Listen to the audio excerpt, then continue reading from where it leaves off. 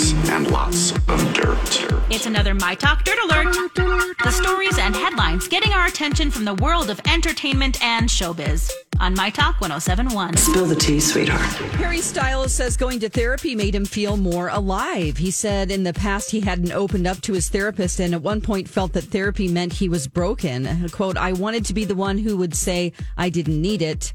He said this in a recent interview with Better Homes and Gardens.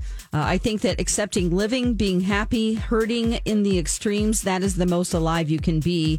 Losing it crying, losing it laughing, there's no way, I don't think, to feel more alive than that.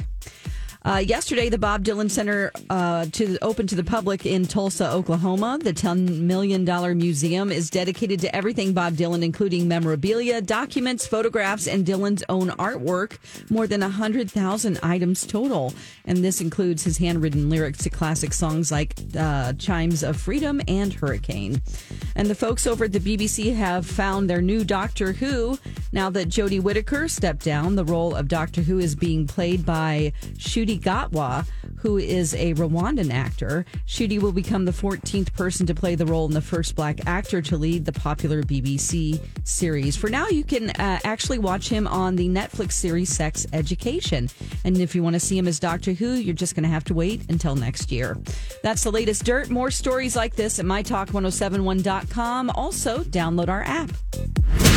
Okay, appreciate the info. Dirt Alert updates at the top of every hour. Plus, get extended Dirt Alerts at 8:20, 12:20, and 5:20. Be back in an hour.